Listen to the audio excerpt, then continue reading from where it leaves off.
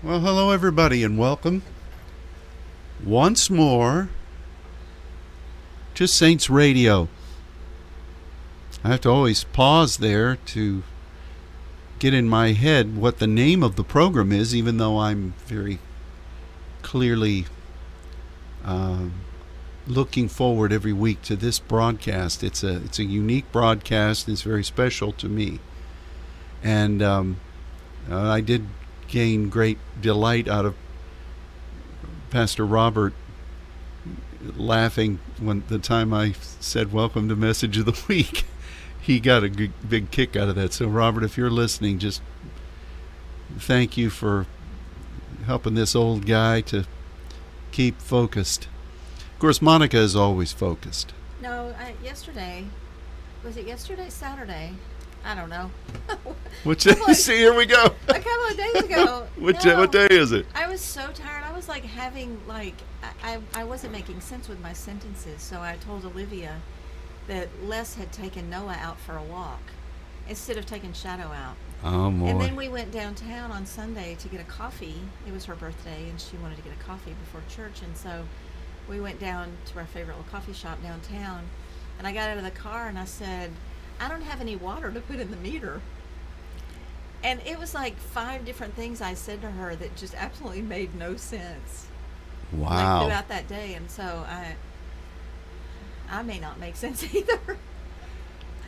I'm glad God knows what's going on. Well, I'll say that I don't make sense a lot of the time. So we're both in that boat. But hey, I didn't tell you today. I went this morning and got new glasses. Those are new glasses. These are new glasses. Why did you go get new glasses in one day? Well, I went the other day. Oh, those are super nice. And so I went to pick them up today, and I'm very grateful. They're pretty. They're nice. Thank you. I'm sorry I hadn't actually. Like, did you shave off your beard? Well, I went over to Snyder Plaza where Katie gets her glasses because,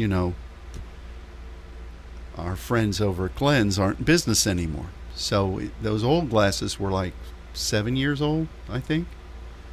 And so the lady was sitting there and she was pitching me on the Carl Zeiss lens and the progressive lenses, which I had before. So I couldn't help myself. She said, now, are you okay with progressive lenses? And I said, yeah. So today I got them, and this other lady was putting them on and adjusting them. And she said, how are those progressive lenses? And I said, they're great.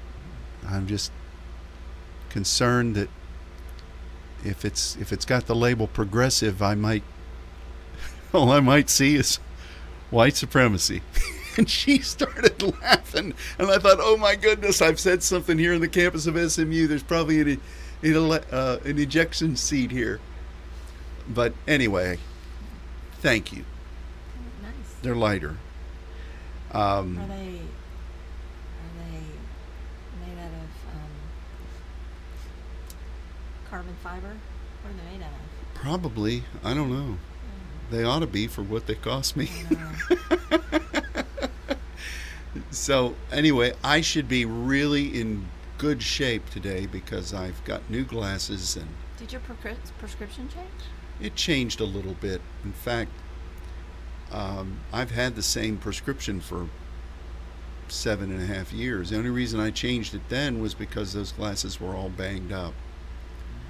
So anyway, that's glasses talk. That's eyeglasses talk.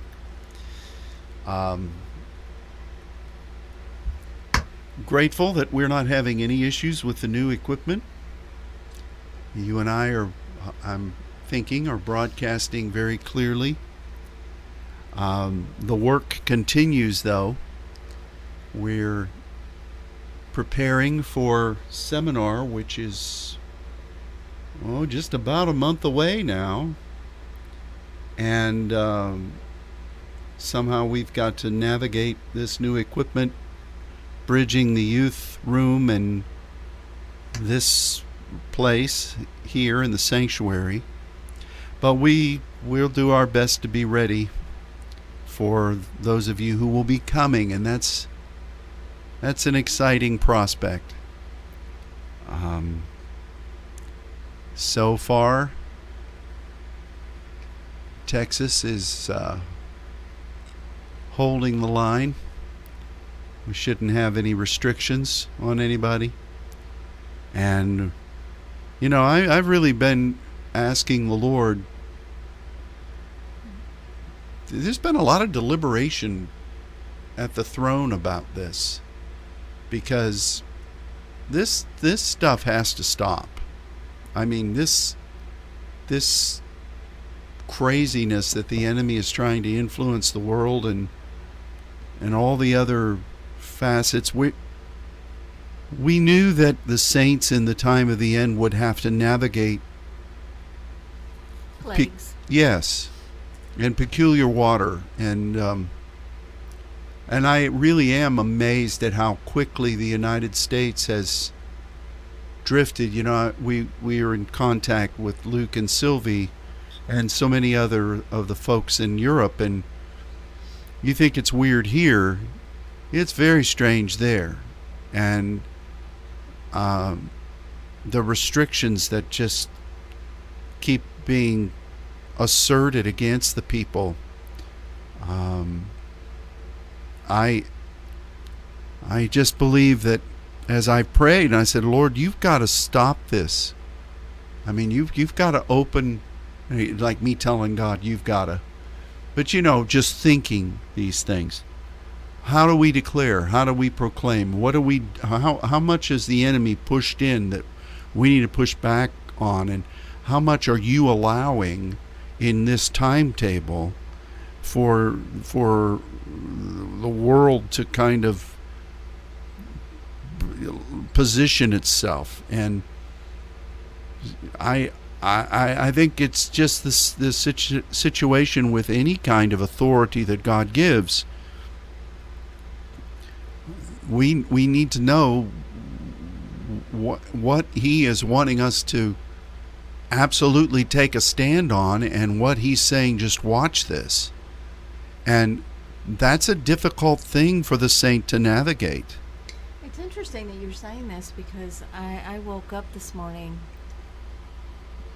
It's like I woke up in the Spirit, and I kept hearing, ask of me concerning my sons and the work of my hands, and I started meditating on just what that means and what God was saying. And I know we started off this year with just a really stepping into that place as a Shaw individual, but I felt like the Lord was saying, ask of me concerning my sons and the work.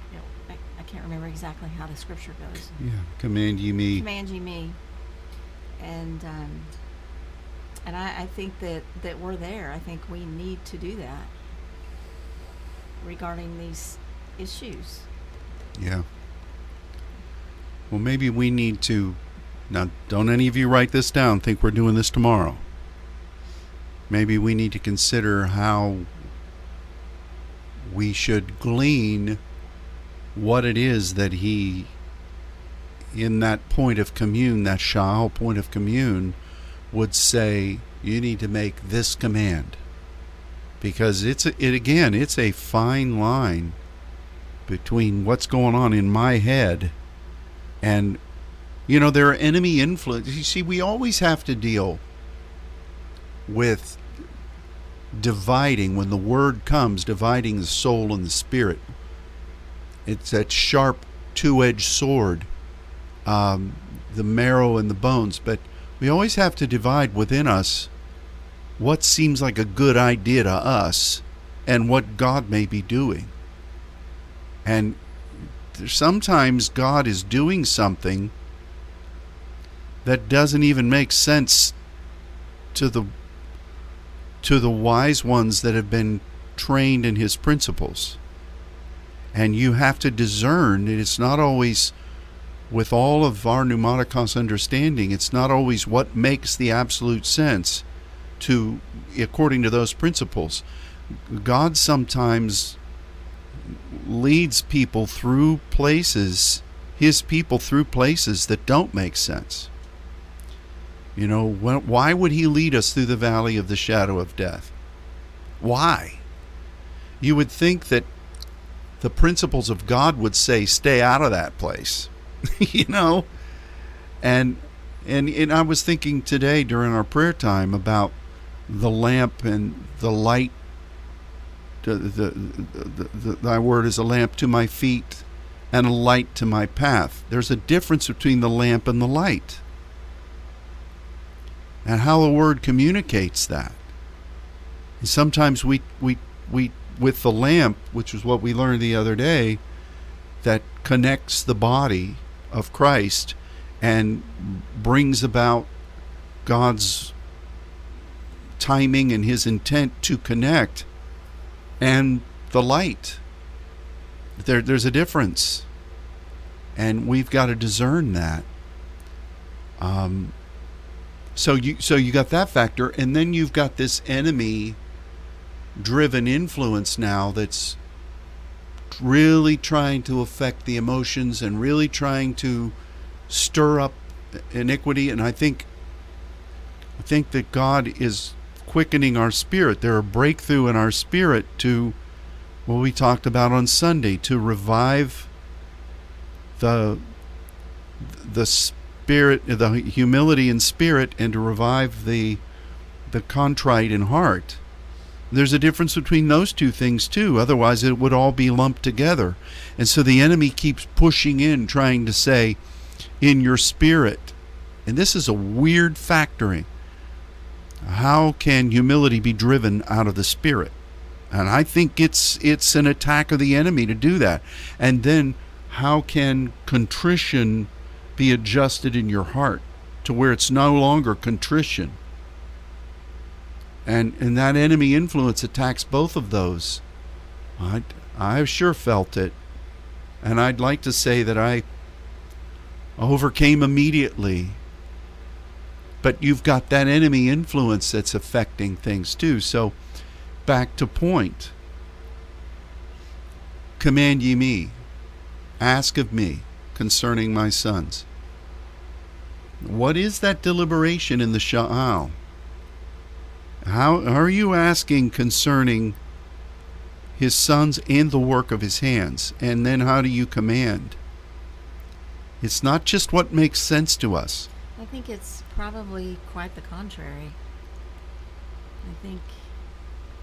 I think this is a big part of why the Lord dealt with us so strongly about our perspective, also at the beginning of this year, and to get our perspective aligned with the things, the heavenly things, the things of heaven, the throne, and really change the narrative of our own thinking that is not driven by the intent of the enemy. It's so, because when you're in this world and you're surrounded by these, the voices and the noise and just what we see happening, it's so easy to take on that perspective. But we've got to get our perspective on the things above. And I can just tell you, when I came in here on Saturday for First Saturday prayer, First Saturday is just always just such a phenomenon to me, because we have a directive, and you come in with the directive in your heart prophetically to pray and partner with the Lord with what he says. But there's always a thread, but he always speaks so creatively to his people. And I mean, it's just, I'm just always blown away at the things that he says. But what he was just impressing upon me so strongly was that I needed to believe for going forward, because I felt it's like when I walked in, I stepped into new territory. It's like what I've been sensing about breakthrough, and we navigate, we're pioneers, so we go into new territory in the spirit realm. I walked in and stepped into the spirit, into new territory, and I claimed it like immediately. But I was so uncomfortable because it was so unfamiliar, and I almost didn't even know what to do. So of course I went into the spirit, and I prayed in the spirit, and I was just asking the Lord for help from his sanctuary, just, help us, show us. And he just kept telling me, you gotta, I don't know, it's like we have expectations of what we've walked through and the way that it worked and the way that we've done things. And I just feel like there's so many new nuances to his wisdom and the way he wants to impart that to us in this measure of dominion and subduing and the things that we have to do in the new land. And it's like so creatively off the charts to me that I couldn't even, it's not even tangible. Mm-hmm. And so I was just partnering in prayer with whatever, however that was going to manifest in us. But I want to be that one that just, that believes for, you know, you can say the miraculous, you can say believes for the, you know, what's unbelievable. I want to be the one that partners with the things that blow us away, the way God does things. And I just feel like he wants to impart that wisdom into us that is so far from man's ways, Mm-hmm. that is so godly. And so how do you position yourself? How do you cleanse your mind of, you know, and prepare your mind to, I don't know, I'm just rambling, but it's all good. Yeah, I mean, it's really, these are unprecedented times. I mean, you think, Pastor, I mean, we just came through this pandemic, and something that we wouldn't, I mean, I have to admit, on behalf of us, I think caught all of us off guard. I think for whatever reason, the Lord did not reveal that was coming. Yeah. And that's his ways. I mean, we accept that because it was all in the way we responded to it. And so you sought the Lord for wisdom. You walked us through the path of, in our response to this pandemic, to the lockdown, to being separated, to establishing tabernacles and prayer and praise in our own houses. And, you know, those things were all hugely significant for where we're going. And so being, I want to declare being on the other end of it, because I want to believe that. But how many times have we said things are not going to be the way they were? I mean, you can say it's the new normal, and I don't really like that expression, but I think we all feel in our spirit that we're embarking upon something that's never been done before. We're embarking upon just the boundless creativity that's resident in our Father, that's going to manifest through the Spirit in each one of us as a body, that's going to totally just blow this earth away. And so he's preparing us. And every time I think I'm going back to the way things were, it's like something in me is just like, hey, no. On so many different levels, personally and as part of the body. It's like, it's just almost like we launch from the foundational things that God has established, and yes, that is absolutely critical. And the Word, it's, the Word is our foundation, but there's a new song in his heart, and I just want to be that one that partners in carrying the burden of that song forth. Amen. Anyway. Amen. Well, I think that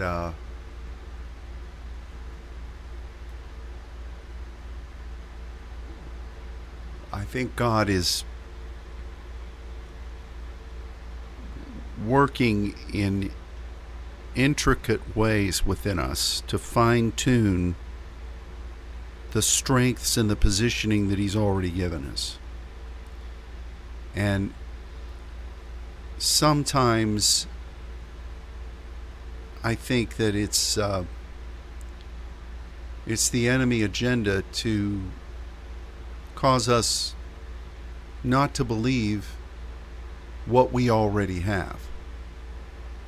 And I think that was Saul's problem. He was head and shoulders over everybody else. He had an incredible relationship with Samuel. I would dare say a closer relationship with Samuel than David did. Certainly more than Solomon had.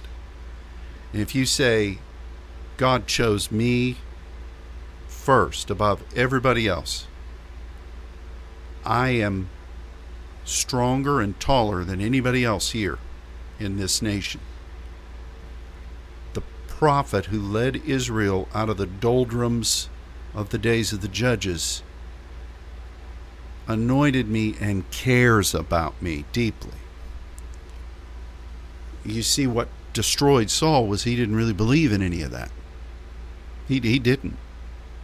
I mean, Samuel was going to present him to the people. Where is he? Oh, he's hiding in his father's stuff. Now, I've talked about that was a perversion of his of one of his gifts, where he was taking care of things, which is why his father sent him out to find, dare I say, the asses originally. And but I think his hiding over there under that meant that he didn't really believe. I mean, every problem he had was that he didn't believe in who he was. He didn't believe in what God had given him. He didn't believe in the incredible factors that were there. And that was his downfall. And I think we, as the saints, are in a similar boat. I think God positions us as giants. He positions us as mighty ones. He positions us as first fruits. And I think the enemy's trying every way he can to make us think that we're not that.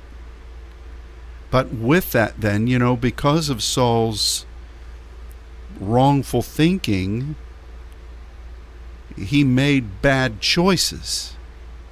He used his authority in ways that really screwed up his relationship with Samuel and caused the kingdom to be rent from him.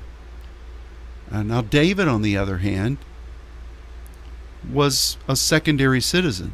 I mean, even in his own house, his brothers derided him. His father sent him out into the far reaches, didn't even remember who he was. Don't you think that has something to do with you described Samuel and his affection toward Saul. You think Samuel, he was the one that brought the people out of the darkness and really reestablished the vision of the people and established the prophetic voice again, and basically thought he was the one that was to judge and to rule in that way. Then the people wanted a king, and so Samuel had to really humble himself and say, okay, you don't want me, you want him. So, but that's really not the point of where I'm going. Saul was really nothing that, let me rephrase this. Saul wasn't really relational. If you look at his relationship with Samuel, everything that came out of Samuel was relational, and from that relationship, authority. Him and the Lord's, Samuel. Samuel was such a relational guy before the Lord, and so he goes to establish that relationship with Saul, and Saul missed that. I just don't see that. David, on the other hand, was wired differently. David understood relationship with the Lord. And to me, therein lies the difference in his downfall, because God is always going to deal from relationship. And Saul it just never stuck with him. Mm-hmm. So to accept his identity, or to believe in what Samuel had ordained him, or the Lord had ordained him for, that was just like a missing link. And he was almost set up to fail because of that. He wasn't set up to fail. That was his own, I don't know. Well, it's an important topic because we're talking about kingly authority. And we're talking about ask of me, which is yes, relational kingly authority. So I just see that missing part of the equation with Saul. And I think because David was the underdog, but he didn't think he was the underdog. It's kind of He like knew the Lord, though. He yeah. knew who he was in the Lord, and that's the key. He's kind of like Scarlet the prairie dog, who's diminutive, as cute as can be, but she thinks she's as big as any dog around. Right. And David had that in him. He trusted the Tob of the Lord. Through the relationship that he had with God, that had been established from early on. Right. Saul didn't trust the Tob of the Lord. Mm-mm. Even though he had the ability to tap into the spirit realm and become... That's not the same, though. No, it's not. But I guess what I'm saying is he had that ability. Yeah. You know, think about this. Think how dangerous that is, though. How many times do we have Saul getting with the prophets and just prophesying for hours, falling on the ground naked for a long period of time, prophesying? We don't ever have any record of David doing that. We had him dancing his clothes off, but we don't have any record of him getting among the prophets and falling out. That's an interesting thing. I'm not faulting either one of them. I'm just saying that we have been blessed with... I think we need to take a good hard look and learn both lessons from both of them. Because in some ways, we're the first fruits. We are... And I just say this with as much humility as you can to say something like this. We are so far beyond so many with the depth of understanding God's given us. But then on the other hand, we're like David, where we're on the far pasture. We're communing with God. Nobody knows where we are. In fact, if they were gathering the prophets together, they wouldn't even think, well, you are being asked, but they wouldn't even think of looking to us. So we have that with David, but we also have this with Saul. And it's kingly authority. I'm not even going to throw Solomon in the mix because he's a horse of a different color. Totally. But this is where we come with this ask of me. Mm-hmm. And when we're standing here seeing the positioning of what is God doing right now? What is this new time? What's happening in the spirit realm? How is the enemy? What are these influences that we've never seen before from the enemy? What are they doing? And I feel their effect, and we're learning. And we've got all these factors going on. With that, in the intimate place with God, what do we ask for? And what do we command?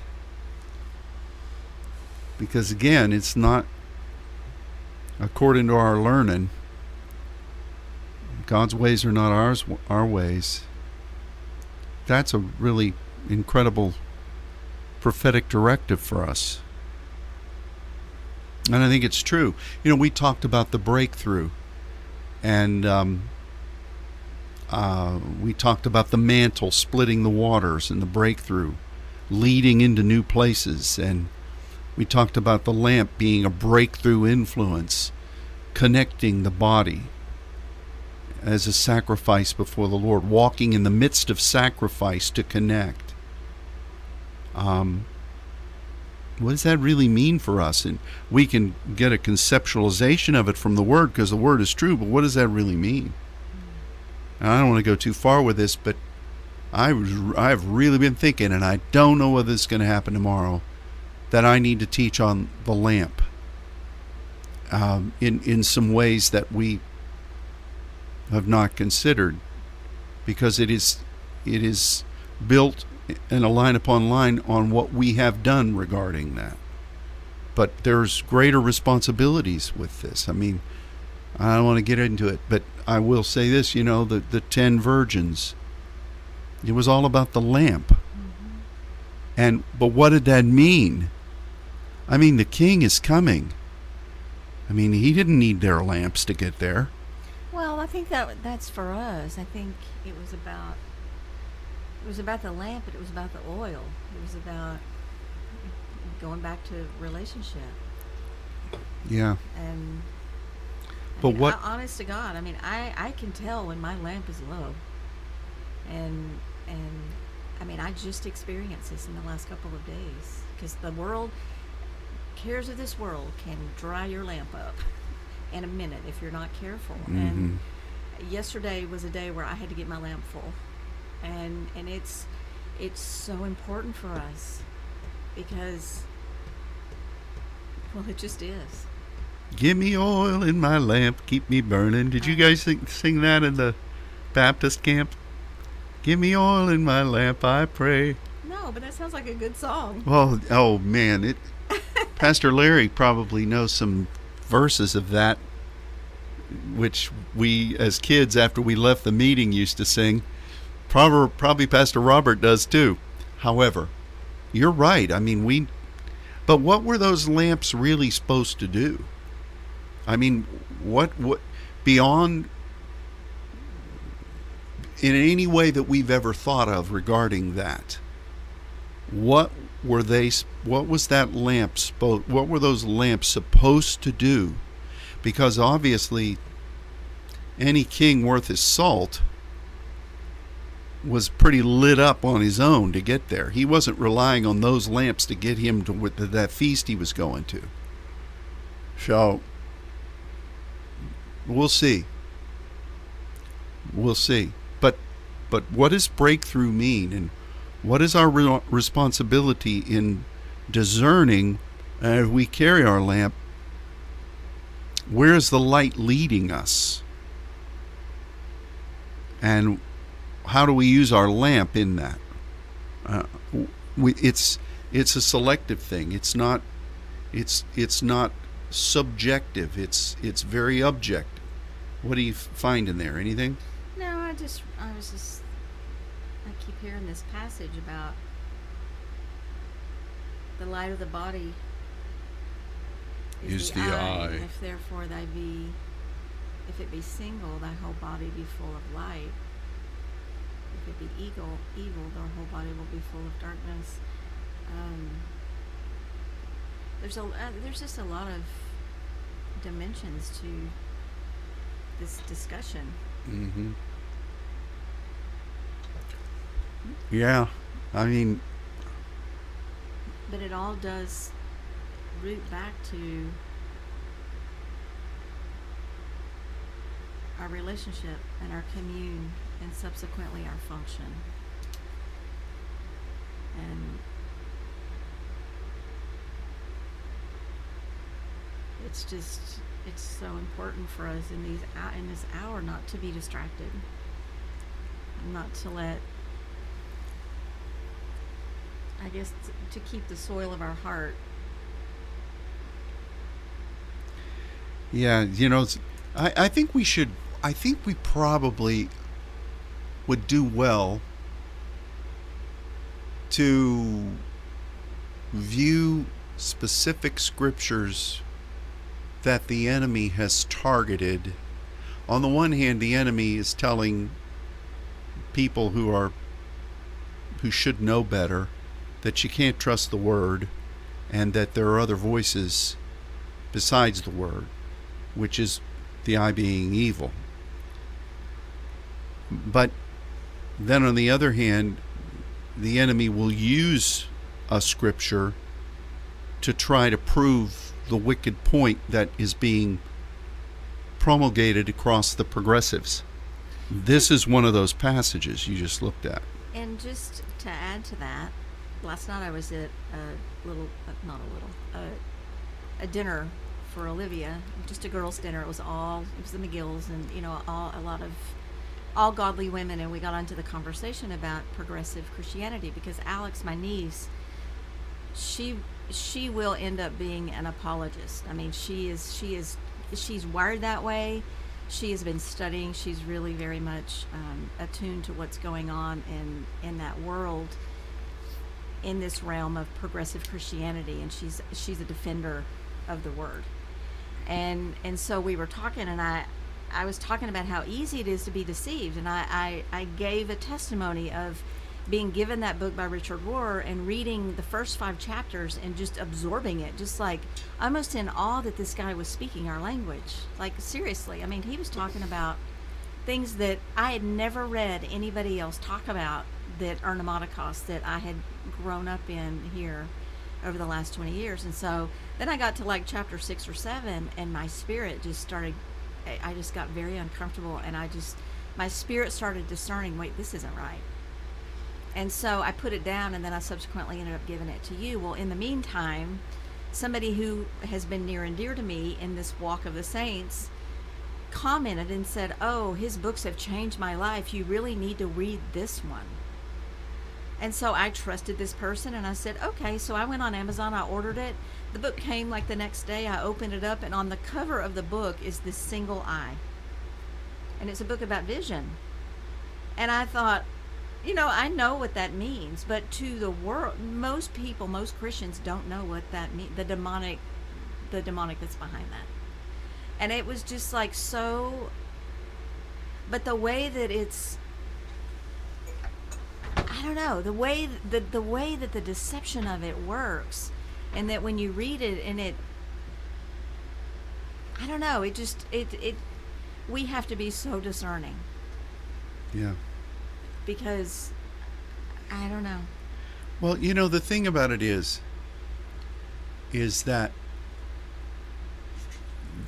those folks, it's kind of like this individual you just mentioned and similar individuals who teach this.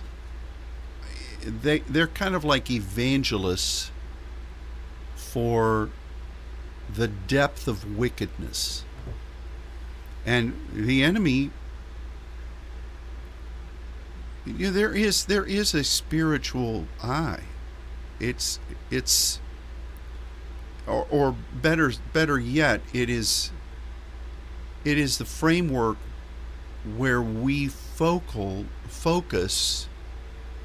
the inputs of perception. Focus is the key to our eyes working. And to be able to, when I was getting these classes, they put this gizmo on me to see where my focus was. And all the other factors that contribute come together in a laser fashion to figure out what you perceive. So really, that, what they call it the third eye, or they call it other things.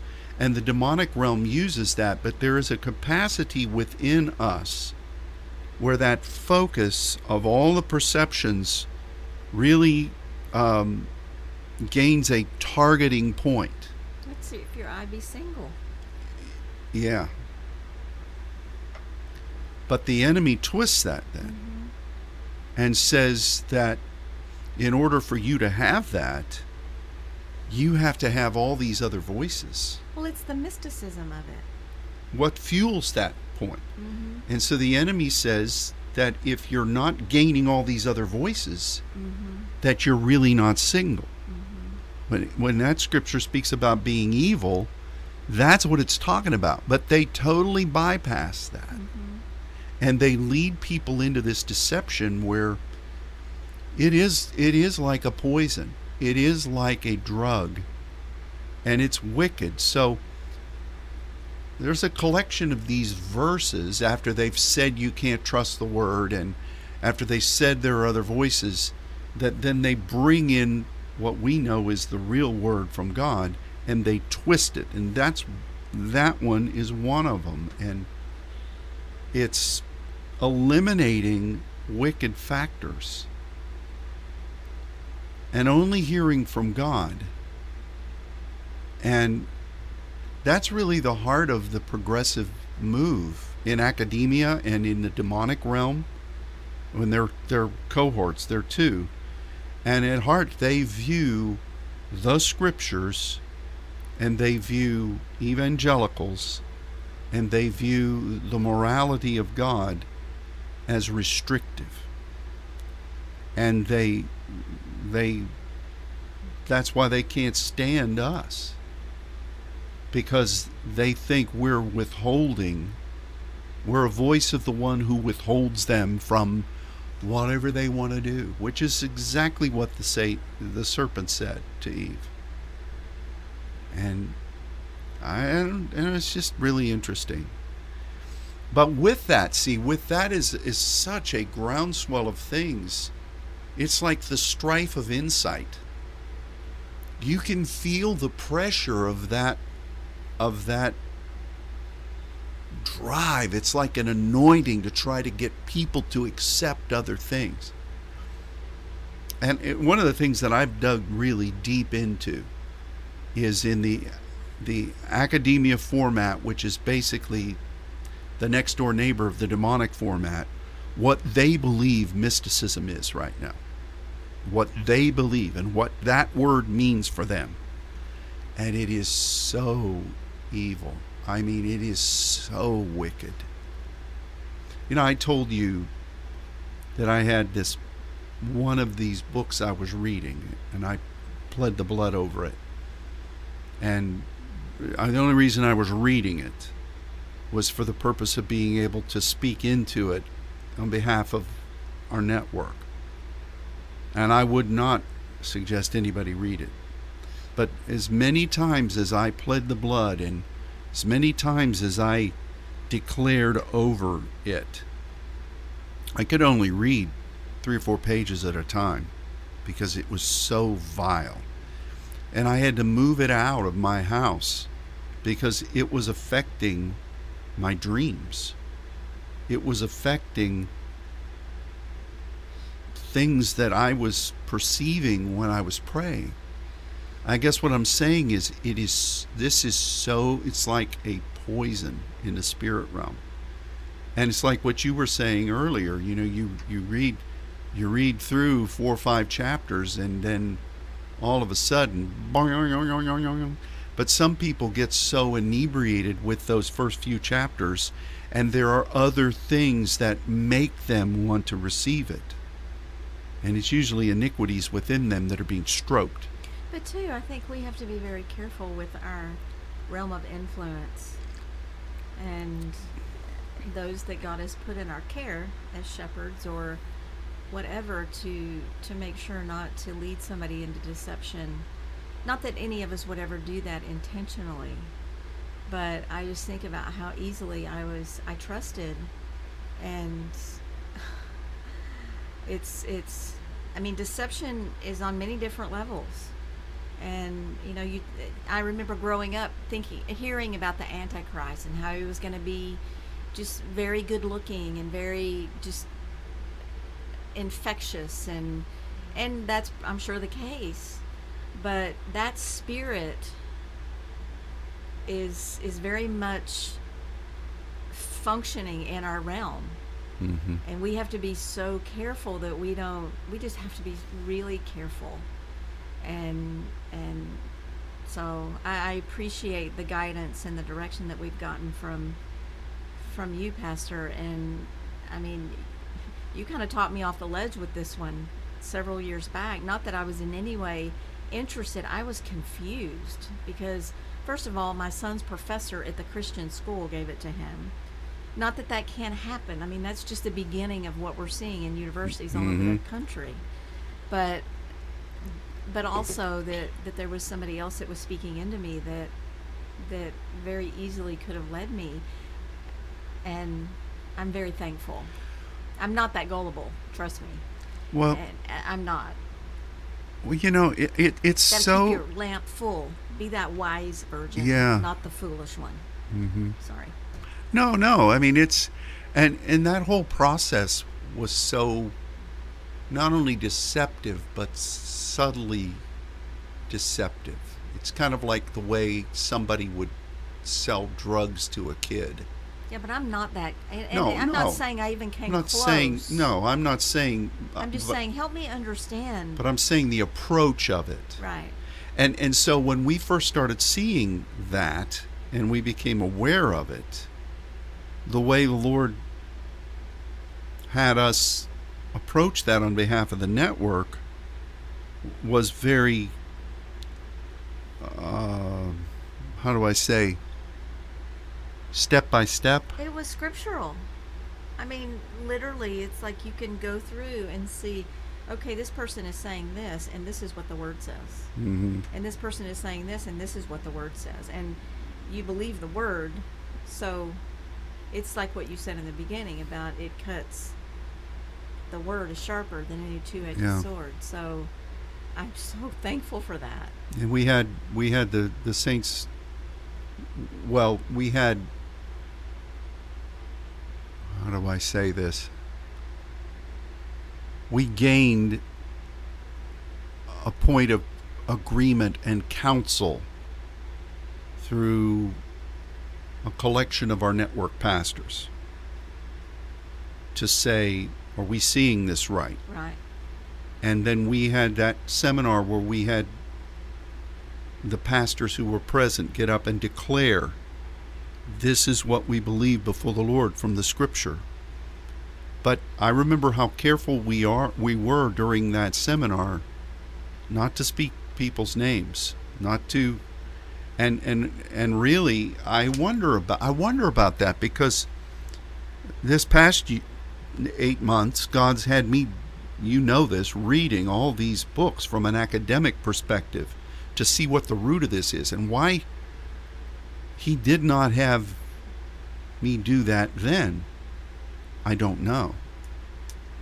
It was enough for us to know this isn't right. Just on surface, it's not right. And I wonder whether it wasn't done in that firm but lighter way as an olive branch for people to come back and not go down that pathway. Yeah. But God does things in such a strange way, but they're his way. He's like a loving parent who gives the child every opportunity to turn, mm-hmm. and to make their decision based upon what his spirit is saying, not upon what has been fed into their mind. And once you make that decision, then he clarifies things. You do, and then you teach. And so it's very interesting. It's a very interesting thing that we're seeing. Yeah, I will, the passage that says the very elect will be deceived. We've seen that we've seen that manifest right before our eyes, Mm-hmm. and that verse is critical. In so many ways, what we saw happen in regard to what you've mentioned was so Luciferian, because it was, let's go here on the fringe, let's approach this one, let's approach this one, let's find out what is a point of beauty but vulnerability, and let's approach that. And it was never brought to the leader. It was never brought. It was so Luciferian, which is exactly the way the enemy corrupted principalities in heaven. It's exactly the same approach, even though God knew it all. For us, we were oblivious. A lot of these things were happening right in front, because we couldn't envision that such a thing could happen. But I think we're seeing that same strategy across the world now with the enemy, and at least we stayed true to what God gave us, and somehow he allowed us to be preserved. Mm-hmm. And it's kind of like what the scripture says: if a brother be overtaken in a fault, you who are pneumaticos, you go and you try to redeem, but you watch yourself, lest you also That's right. be ensnared. That's And but that issue of the pneumatikos is that term. I remember Jack Hayford teaching on this. Is what was a cast to set things back into place. And you can't put a cast on somebody who doesn't want it on there. You can get the cast ready and say, this is what God is saying, get in alignment with it. But only those that are willing to do that are going to be redeemed. And we have to be careful, because whatever is there that has brought the break in the first place could break us. Such a strange thing, but there's the scripture for pneumatikos people, the very elect. Wow. Wowee. Oh, what a strange walk God's given us. But it's a precious walk. We're still pioneering into new things. He is allowing us to pioneer. That breakthrough, that go forward with your mantle and the lamp, that seemed like a rather odd thing that the Spirit said. And even the 30, 60, 100 was an odd thing. But it's really armor and weapons for what we need in this new land that you described, that you walked into, which you've already been in, but just the view of the vista of it was so new on Saturday. Mm-hmm. And I think the mandate was more of a perspective point. Let's come and present ourselves as we're coming into the new. And it's interesting too, because I mean, I remember in my deliberations and the way that I was feeling, I remember asking the Lord for help. You know, Lord, we need your help. Help us. And I think his answer to me was, he told me to command you me. Mm-hmm. I mean, yes, to believe for these things, believe for the supernatural and the just his ways to manifest in fullness. But it's just, he's such a God of partnership. Yeah. He loves to partner with us, and he wants us to remember who we are in him, and just our relationship in him, and the authority that comes through that, and yeah. So there's so many things he's saying and so many things he's doing in our midst that it's so vast, yet it all makes sense. In my spirit it all makes sense, but I don't grasp the fullness of understanding of it, but I know that's coming too. So I love the way that he puts the puzzle together through you, and then we're able to see just the line upon line. It's such a beautiful. Well, it's. I think that it's just God's way, and I'm grateful for it, because I firmly state that I'm just filling a position here, and it's just God's way, and I don't know from one day to the next what he's going to say. Study this and do this, and but he does. Yeah, and I think like one of the books that I read that I really found fascinating was, it was talking about different parts of the world, and how from their wicked perspective people would tap into the spirit realm, and the kinds of revelation and the innovation that came to them, and they thought it was just all great and peachy, but it was all demonic.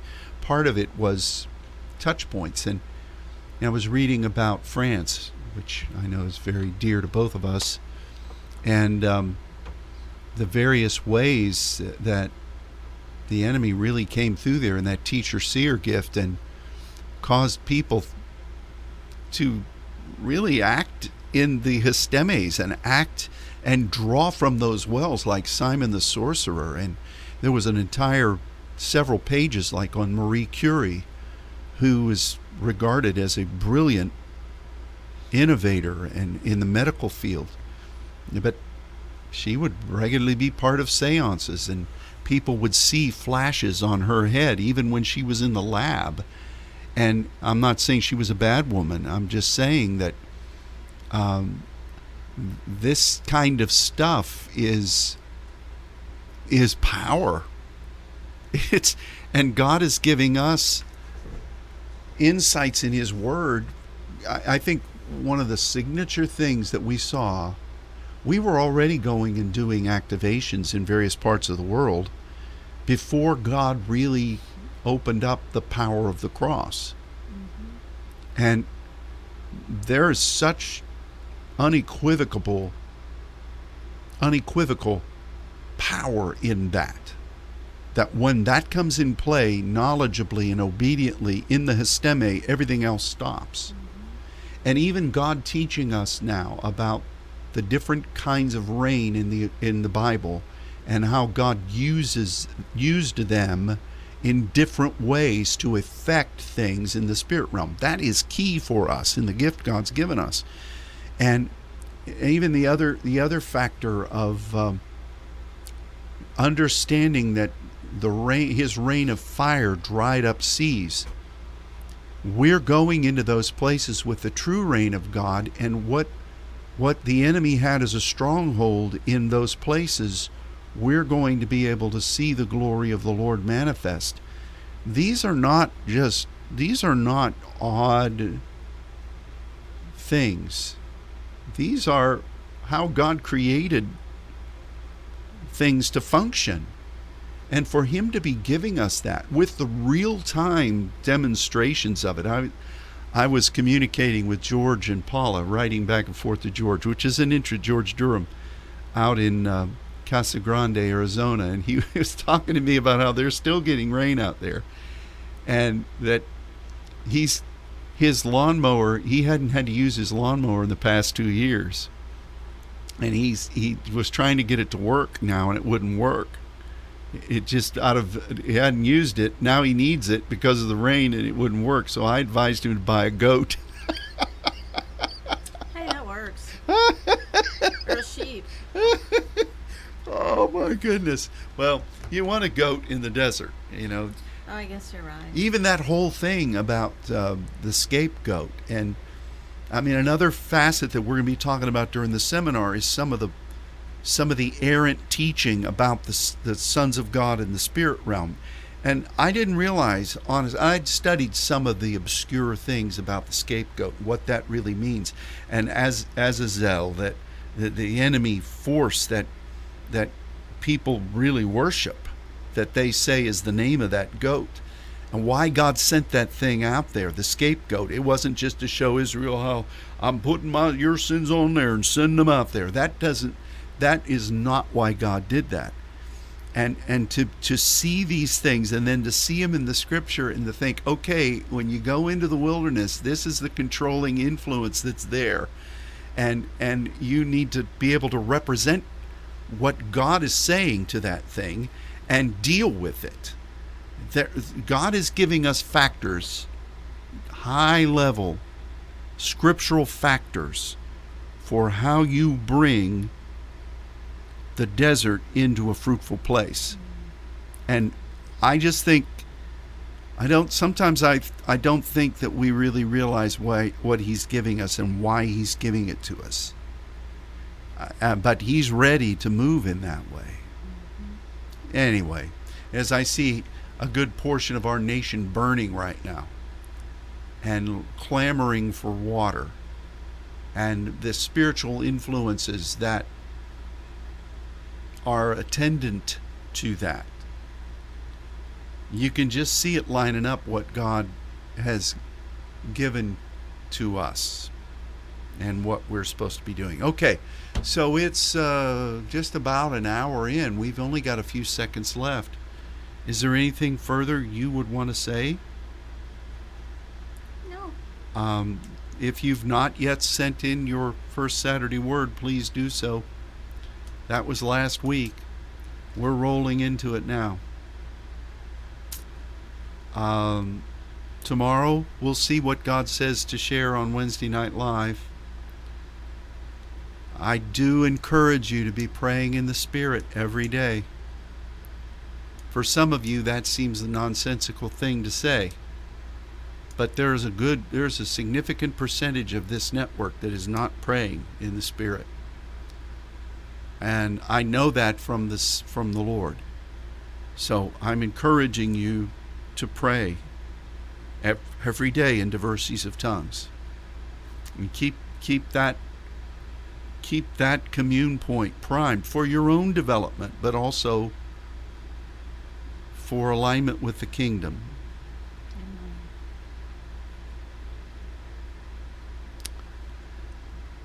Boy, I don't know how much chit or chat we did today. Yeah, we got right down to it. Yeah. But we speak blessing over each of you. We're so thankful for you. Anything further you want to say? No. There are good things that God is doing in the nations. You know, we've had breakthrough connections in Switzerland. There are things, phenomenal things that are happening in France right now. Positionally, God is putting things in motion for what is coming. In Brazil, such a hunger and mobilization going on. Those are just a few places. God's had me continually praying about Eastern Europe. And I don't know what He's going to do in opening up those places, but it's going to be soon, and it's going to be powerful. So anyway, we are very blessed to be aligned with you, and we're looking forward to the ingathering at the Feast Seminar in a month from now. We hope to see you here. May God bless all of you. Thanks for tuning in today, and we will talk to you later. Goodbye.